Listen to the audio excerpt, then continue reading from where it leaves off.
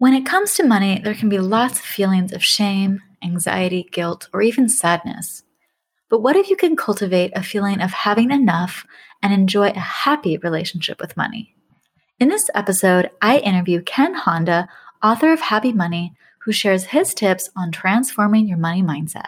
The Mental Health and Wealth Show, the Mental Health and Wealth Show, the Mental Health and Wealth Show.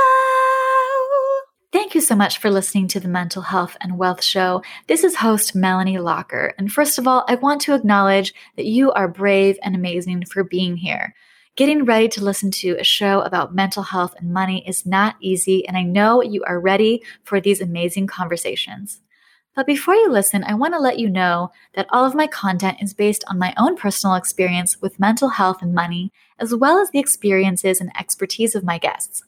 I'm not a mental health professional or a financial professional, so content should not be considered professional, medical, or financial advice. As a trigger warning, please note that content on the show may include sensitive topics around mental health and suicide. So if you're currently in distress, please get in touch with a professional by texting HOME to 741-741. Thank you so much and enjoy the show. This is Melanie Loggart, host of the Mental Health and Wealth Show. Today, I'm interviewing Ken Honda, aka the Zen Millionaire. He's the best-selling self-development author in Japan and wrote Happy Money, the Japanese art of making peace with your money. His writings bridge the gap of topics between finance and self-help, focusing on creating and generating personal wealth and happiness through deeper self-honesty. Love it. Thank you so much for being on the show, Ken. Thank you, Melanie. I'm so happy to be invited by you. Yes, I know you're going to share so much knowledge for our guests today. And, I just recently read your book, which I thought was phenomenal. Obviously, as the host of the Mental Health and Wealth Show, I'm so invested in this relationship between money and mental health and emotions, and have been very personally affected by money and debt and a lot of the thoughts that you have in your book. I've thought myself, and it was just so refreshing to read what you wrote. But one of the main things that I was so curious about, which I'm sure a lot of people are, is that you actually semi-retired when you were 29 to stay at home with your daughter. I know everyone wants to know, how were you able to accomplish such a feat? I started very young. I started my business when I was 21. And luckily, sort of like a similar situation now, it was a bubble economy at the time, so all the investment shut up. So I was lucky to be able to be successful as an investor too. And I had a consulting business, which I started when I was 23. So I supported my clients to be successful. And I got commission out of all the businesses that they owned. So, I wasn't a billionaire, but I was comfortable enough to be able to retire at least 5-10 years. And I thought this is the moment that I should not waste. So I thought in my 20s, it's kind of absurd for Japanese men to stop working. That's the time you start working, right? So a lot of my friends thought I was crazy. Like, really?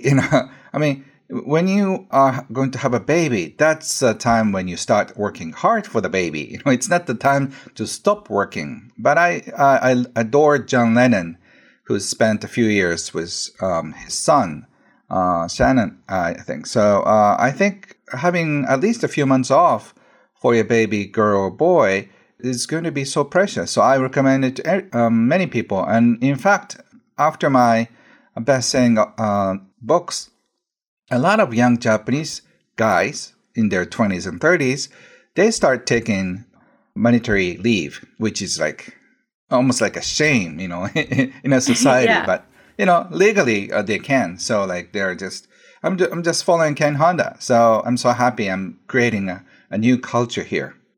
Yes, I love that you are a trendsetter and setting this kind of new tradition of men staying home and being able to support the child. I think, as a feminist myself, I love to see that kind of support coming from men and being able to kind of buck that tradition. And from what I'm hearing from you, it sounds like you had a lot of really great investments at the right time. And you had a really great business prospect that, was able to get you that money. Yes, I think you need both. Yeah. Yeah, I think that's so important. I'm a business owner myself, and one of the attractive parts about having a business is theoretically it's limitless income, right? When you go to a job, you kind of trade your time for dollars. But when you are a business owner, theoretically, the income is limitless. Obviously, it depends on time and skills and so many other things. But obviously, you made that work to your advantage. And I love that you were able to turn that around to actually kind of invest in your family first. What were those first few years like? So, people may think that it's a dream life, but for me, it's almost like getting lost in the forest of 100-acre forest, like Winnie the Pooh. Yeah. The time stops, so everything is like very slow. So my friends worry about me because I started speaking very slowly, and but in other words, people around me, I was scared because people talked fast, people moved fast, people were always like frustrated. They have to be somewhere else. And so, in other words, I was in a forest of 100 acres with my daughter and with my wife.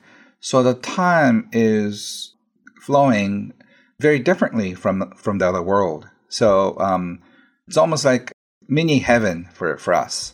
I love that you used money to kind of buy yourself time, because money is something that we can theoretically make more of again and again and again, but time is something we can't get back. And so, you were there with your child during those formative years that you're never going to get again. And so to be able to use money as this resource to buy time, this resource that you can't actually buy and you can't actually get more of, I think that is so beautiful and wonderful. Yeah, I was so lucky. So after a few years, I thought if my friends could do the same, that's why I started writing short essays, which is about 26 pages, and I staple them every day and give them to my friends, and people loved it. So I just copy them more and stapled again, and that was the original, sort of like the start of my career as an author. I love that. That's so DIY and amazing that you just started writing these kind of short essays and stapling them together. And that seems like I had a lot of time. That seems like it was the foundation of your book, Happy Money. And, I just read it and completely loved it. So for people who haven't read the book yet, how do you describe happy money and what is the importance of happy money? Thank you for asking. Happy money is money that makes you smile when you receive it, and it gives you joy when you spend it. Unfortunately, most of us feel frustrated when we receive money in form of salary or just income from freelance work. We complain about how little we get paid. And also, we feel bad. We feel sometimes angry, upset when we spend money or when we pay off debt or pay bills, because we feel some part of it is taken, almost like ripped away from us. So we feel pain when we spend money. That's unhappy money. So happy money makes you smile. Unhappy money makes you feel, irritated and tense. That's the difference. I love that. How can people start to attract more happy money into their lives? It's very simple. All you have to do is arigato your money. Thank your money when it comes in, and thank your money when it goes out. It's as simple as that. But at the beginning, you have a hard time doing it because appreciating your money, no way, I'm frustrated with money. So unless you change this mindset of abundant mentality, you will be stuck in this frustration with money forever. And it doesn't really matter how much money you have or how much money you make. It gives you frustration if you let it.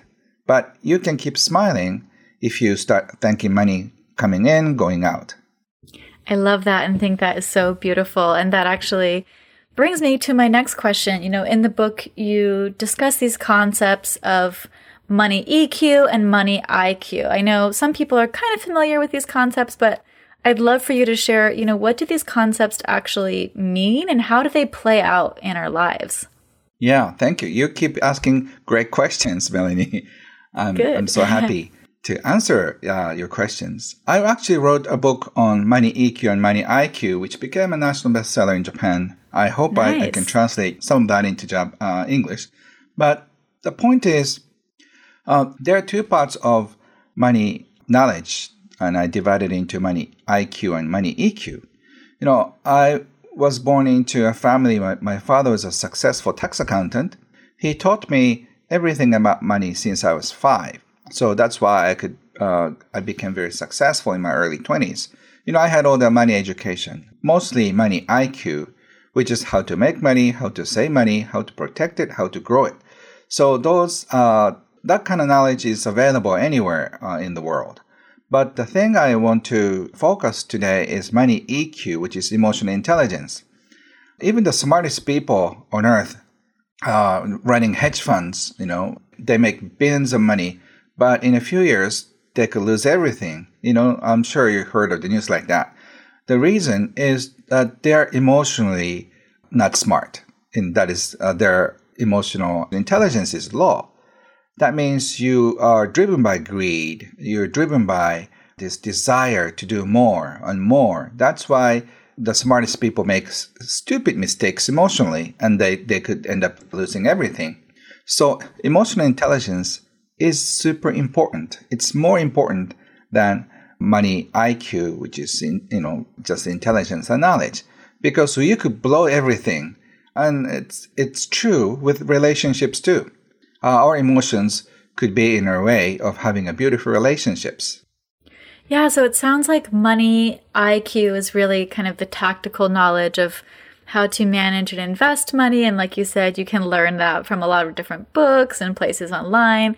But money EQ is really this emotional relationship to money, how you feel about money. And as we've seen time and time again, our mindset affects our behavior. Behavior affects our spending and our saving and our feelings about money, our feelings about self-worth. We all have spending triggers that can encourage us to spend more, maybe when we're happy or when we're depressed or when we're stressed out. And these are all the kind of things that it sounds like to me go under the umbrella of money EQ. And kind of related to that, a lot of people suffer from scarcity mindset. I think scarcity mindset comes almost naturally for a lot of people. There's this feeling that there's never enough, and that, the goalpost is always moving, and that, you reach this level and then you want more, and then you reach this level and you want more. And there's just this constant fear and kind of low-grade anxiety humming in the background at all times.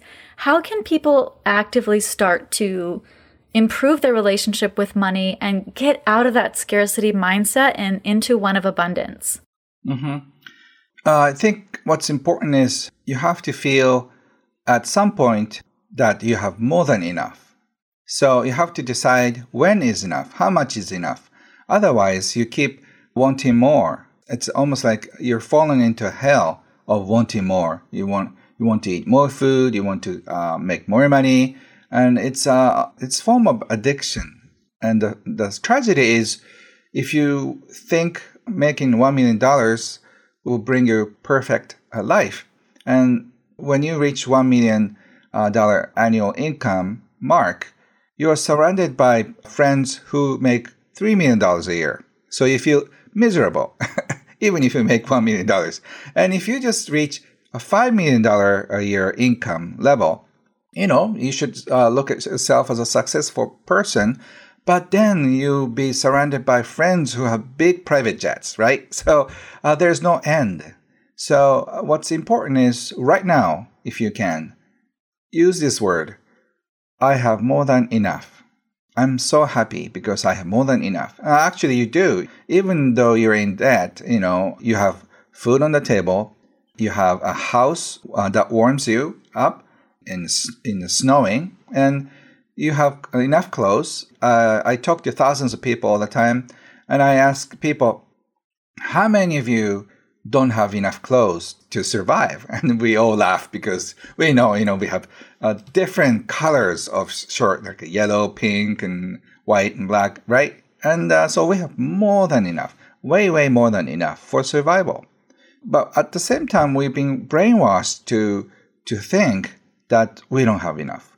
If we have one car, you should have one more. If you have one house, you should have a second home somewhere in the mountain.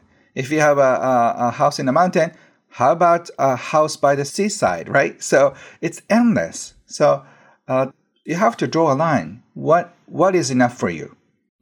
I love that and think that that's such an important concept that I've been thinking about a lot lately, is this concept of enough, because I have financial goals. Obviously, I consider myself an ambitious person. And so obviously there's this wanting more, this desire to grow, which I think is natural. But then also when I really think about it, it is like, yeah, I do have enough. And I think so many people kind of get trapped in this I'll be happy when syndrome. I'll be happy when I hit 6 figures. I'll be happy when I reach this. And to defer our happiness to these goals just robs ourselves of this joy in the present. And I think the one good thing that has come from COVID is that we have all seen that we really do have enough. We've all kind of learned that we've had to go back to basics. I mean, we've just been kind of stuck in our houses, and it's like, but you know what? I'm really grateful that I have a house, and I'm grateful that I have Netflix to pass the time, and I'm grateful I do have a mask to wear when I'm outside, and I'm grateful that I do have clothes. And, as of this recording, there's a huge storm all over the U.S. So many people are without power and electricity. Yes, I watched the CNN, yes. For days. And so it just reminds me, like, I'm so grateful for hot water. I'm so grateful for electricity. I'm so grateful for warmth. And, if we can really get back to basics and realize that we have enough in this moment. We can't obviously strive for more, but also psychologically accept that we have enough. And so we can want more, but it doesn't have to be the cause of our suffering, right? Yes, exactly. We have to train ourselves once again that we can appreciate for very, very tiny little thing in our life. And once you start focusing on appreciation, you cannot worry at the same time, So appreciating money works because if you keep appreciating about money, you will forget, how can I worry about money? Because worrying and appreciating cannot coexist together.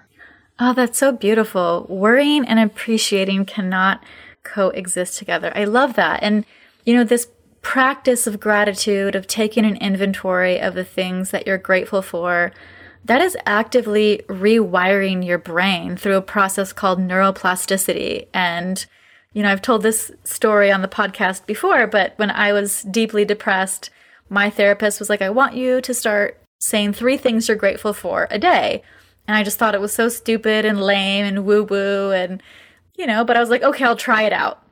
And after a week, I was like, I actually am feeling better. And it kind of just brings you back. It helps you zoom in into the present moment, because I think sometimes with depression and anxiety, we're just so zoomed out and thinking of everything possible in the whole entire world that could ever go wrong, and all of these imagined futures and all of this regret in the past, but we're not enjoying what's in front of us. And I think if we can cultivate that as much as possible, that can help both our money and our mental health. Yes, you said it so beautifully, and I agree with you 100%. Perfect. So I'm curious, what are your thoughts on how money plays a role in our mental health? What have you seen with your clients, the people you work with? I have seen so many different kinds of people, people with so much money and people with so little money. And if you have too much or too little, that could create a lot of stress. So if you have more than enough, and if you feel comfortable with what you have, it's great for your mental health. So unless you know how to deal with the money stress, it's so easy to fall into this frustration with money. when you make it, when you receive it, when you spend it, when you open an envelope and look at your electricity bill is way higher than you expected, you just almost like feel the physical stress in you. So you have to be very careful. Otherwise, you feel so much stressed around money. Yeah, I think they're so intertwined, and that feeling of anxiety, that physical manifestation of anxiety when you look at a bill. I know when I was paying off my $81,000 in student loan debt, I felt physically ill. I felt nauseous every time I looked at it. And that was the reason why I was so determined to get out of debt as quickly as possible, because I knew that the reason I felt that way was only because of my debt. And so I was like, if I want to stop feeling like an elephant is sitting on my chest, if I want to stop feeling nauseous, I need to get rid of this debt. And I've been debt-free for 5 years now, and it's just been so much better for my mental health. And now I can choose to spend my money in ways that actually support my mental health, like I have in therapy or through coaching or through exercise or through different things. And they're so intertwined, and, it's so important. And it really all goes back to taking that first step of adjusting your money mindset. And adjusting your money mindset is so hard because we are culturally conditioned by, our country we are born in, our family, our friends, so many different things constructed us to think a certain way. And I'm curious, what practical tips do you have for people to improve their money mindset? There are so many simple and easy techniques. The most simple one is arigato yomani, which I share with you. And the other one is observe the money flow and how it affects people emotionally. And you have to make up your mind to stay away from money stress no matter what. So when you open an envelope and look at the bill, you just breathe in, and you can say, I have more than enough money to pay off my debt. And that makes you feel good, even though it's not really logical. Just feeling good about money is the first thing you can do. And just look at money, look at your credit card, and you can hug it, you can kiss it, not physically, but mentally. And you embrace money, and you have to like money to be liked by money. So my question to you is, if money were a person, who would it be? Would it be a kind person? Or would it be a scary person? So those are the questions you should start asking yourself. And then gradually, you change what you think of money, your concept in your head. And soon, you realize that you worry less about money, and you find more joy in dealing with money. A lot of people try to stay indifferent of money because they don't want to deal with money, even though you have to deal with it every day. So changing your belief system about money is a first thing. And also, if you have time and if you are willing, you can start looking at your money wounds. That is shaping your destiny. I have given many family counselings in my past, and oftentimes all the fights between couples originates from their own childhood.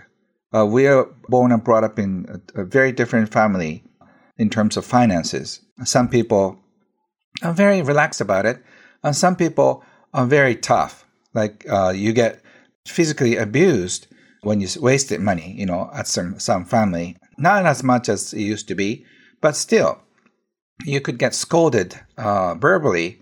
That has the same effect on you. So you have to heal all the money wounds that you have, or like money scars, I would say, from your past. And it takes time, but once you start healing your money wounds, your financial situations usually change dramatically. Yes, I think it's so important that we address our financial trauma in our life. I think so many of us have financial trauma in some way, shape, or form throughout our life that has affected the way we think about money. And we can work with a financial therapist. For anyone looking for someone, my friend Amanda Clayman is fantastic. I recommend her. And also just being really critical in your thinking of wondering, where did I get these money beliefs? Where did they start? Because I know that I didn't take action on my debt until I really started to evaluate, why do I think that student loans are good debt? Why do I feel like I don't need to pay it back because everyone has debt? These were kind of the messages I was getting, but they were not working for what I really wanted. So I think it's important for people to be critical thinkers of where these money beliefs actually came from. I love that you mentioned kind of focusing on money wounds. And then I really loved the idea of kind of hugging and kissing your money and how would it be as a person? Because actually my blog, Dear Debt, was a blog about breaking up with debt. So I would write these breakup letters, Dear Debt, we're over. And so, it's kind of like these Dear John letters, these big breakup letters. But, that project is kind of on hiatus right now because I'm debt free. But I think we can kind of do the reverse and start writing love letters to money. True. Recently, Valentine's Day, we can start writing love letters to money. What does that look like? How can they be a perfect partner in your life, right? I love it. Yeah. So if you start loving money as you start loving yourself, your financial situation usually changes. So I hope you start doing it. Start loving yourself, start loving money. That will change your life.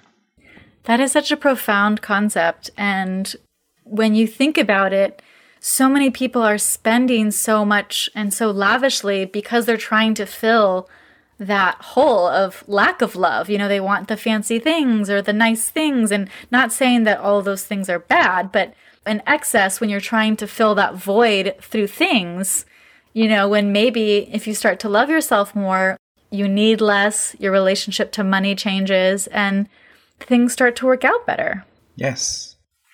Perfect. So the last question is kind of about this statement that you made in the book that I thought was really beautiful, and we've kind of touched on it a little bit already. But in the book, you say, if you think you have enough, you'll be happy. And I thought that was so profound because, like I said, I've been really thinking about this idea of enoughness lately, because I think so many of us just think constantly we never have enough, and we're constantly dissatisfied, depressed, anxious. So how can people try to cultivate this feeling of enoughness? Because I just love this statement. If you think you have enough, you'll be happy. But do you have any tips on how to cultivate that feeling? If you take a look around right now, you may be able to see your computer, your iPod or iPhone, or a desk or tissue paper. Those are the things you already have. Like, for example, I see 2 boxes of tissue paper, right? And then I feel like, oh, I have more than enough. Just you can smile. And you have probably so many little things. And you can just laugh about yourself. Yeah, indeed, I have more than enough. So if you can start feeling that you have more than enough, instead of focusing, I have only 1 house, I have only 2 cars, you focus on scarcity. So focus your mind on the things you already have abundantly. I have more than enough gifts. I have many friends already. So feeling I have more than enough is a great magnet that you attract more. In fact, people who keep saying I have more than enough tend to attract more. The people who say I don't have enough money, they just repel money. So once you start feeling I have always I have more than enough, fills you up, and it sort of overflows, and people can feel it, and they are more attractive than people who keep complaining about I don't have enough. So just every day when you walk, work, jog, or you're in the middle of shopping, feel I have more than enough. Even though you're in debt, that doesn't really matter because you have more than enough. So feeling more than enough will be a magnet to your abundance. So try feeling that if you can, many times a day. I think that's amazing. And, it's so important to take an inventory of what we already have and being grateful for that, because kind of like I said earlier, when I started my gratitude practice, I thought it was stupid, but then I saw the impacts in my life and it did change my mindset because then I started to be happy with what I had instead of constantly depressed by what I didn't have. And I think if we start to realize that there will always be someone below you and someone above you, so we don't even need to just continue to compare ourselves to others, because if we just accept this universal fact that there's always going to be someone below us and above us, we can just continue to run our own race and be grateful for what we have. And I love that you mentioned this idea of kind of attracting more money by saying I already have enough and being grateful. And when you were speaking, it kind of reminded me of let's imagine you have two friends, one of them who's constantly positive and joyful and happy and spending freely because they have the money and they enjoy it, and then someone that's constantly complaining and depressed. Like, who do you want to hang out with? You want to hang out with the person that is feeling more joyful, more jovial. And, not to say that there's anything necessarily wrong with the other person, but, we want to be around that positive energy. And if you think of yourself becoming that person, then it can transform your relationship with money. Yes. You said it so beautifully, and you're such a beautiful influence on the world to make this planet a better place. So I really appreciate you for doing this. You're an angel on this planet. Oh, thank you. That means so much to me. It's really amazing. And actually, now that you just said that, we need more.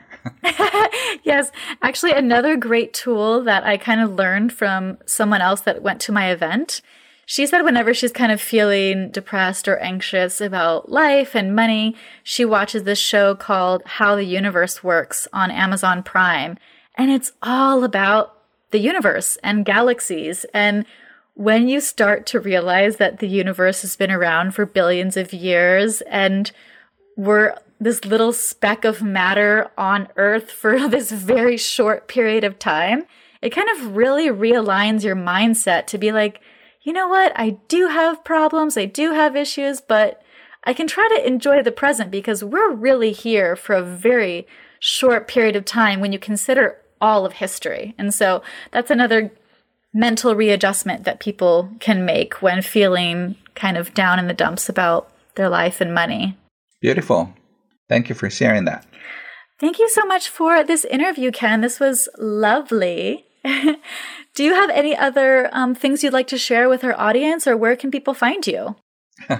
Thank you, Melanie. I really enjoyed being interviewed by you and having a little chat here.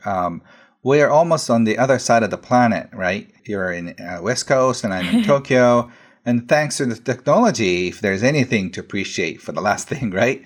So I appreciate you for listening to our conversation, and hopefully you start appreciating more about who you are and the people around you and the things around you. So I hope you start appreciating your life and stay happy. This time could be scary and bad, but you can choose to be happy. That's my message. So make your money a happy money and let it circulate so we have a better world. Love that message. That's such a beautiful way to end the show. Where can people find you? You can find the information at kenhonda.com, K-E-N and H-O-N-D-A as in a car, kenhonda.com. And I'm translating a lot of stuff from Japanese to English, and there's a mini course free of charge, so you can learn about happy money. So hopefully I will meet you in person someday in North America. I used to go there often, but not anymore now. So hopefully when things are calmer, I'll start flying all over the world. So hopefully to see you in person. And thank you. Yes, I hope so too. And we'll be sure to have all of those resources in the show notes. Thank you so much for listening to the Mental Health and Wealth Show. Want more content and support? Sign up for the Mental Hump newsletter and get our free Mental Health and Money Inventory Worksheet. You can sign up at mentalhealthandwealth.com and also check out our other blog posts and podcast episodes. Also, we host a Mental Health and Wealth Hangout every other Thursday over Zoom at 5 p.m. Pacific to chat about all things money and mental health. The best part, it is free. If you'd like to support the podcast, it would mean so much to me if you left a review, and you can also support me at ko-fi.com/Melanie Lockert. And lastly, I want to remind you to do something for yourself to take care of your mental health and wealth.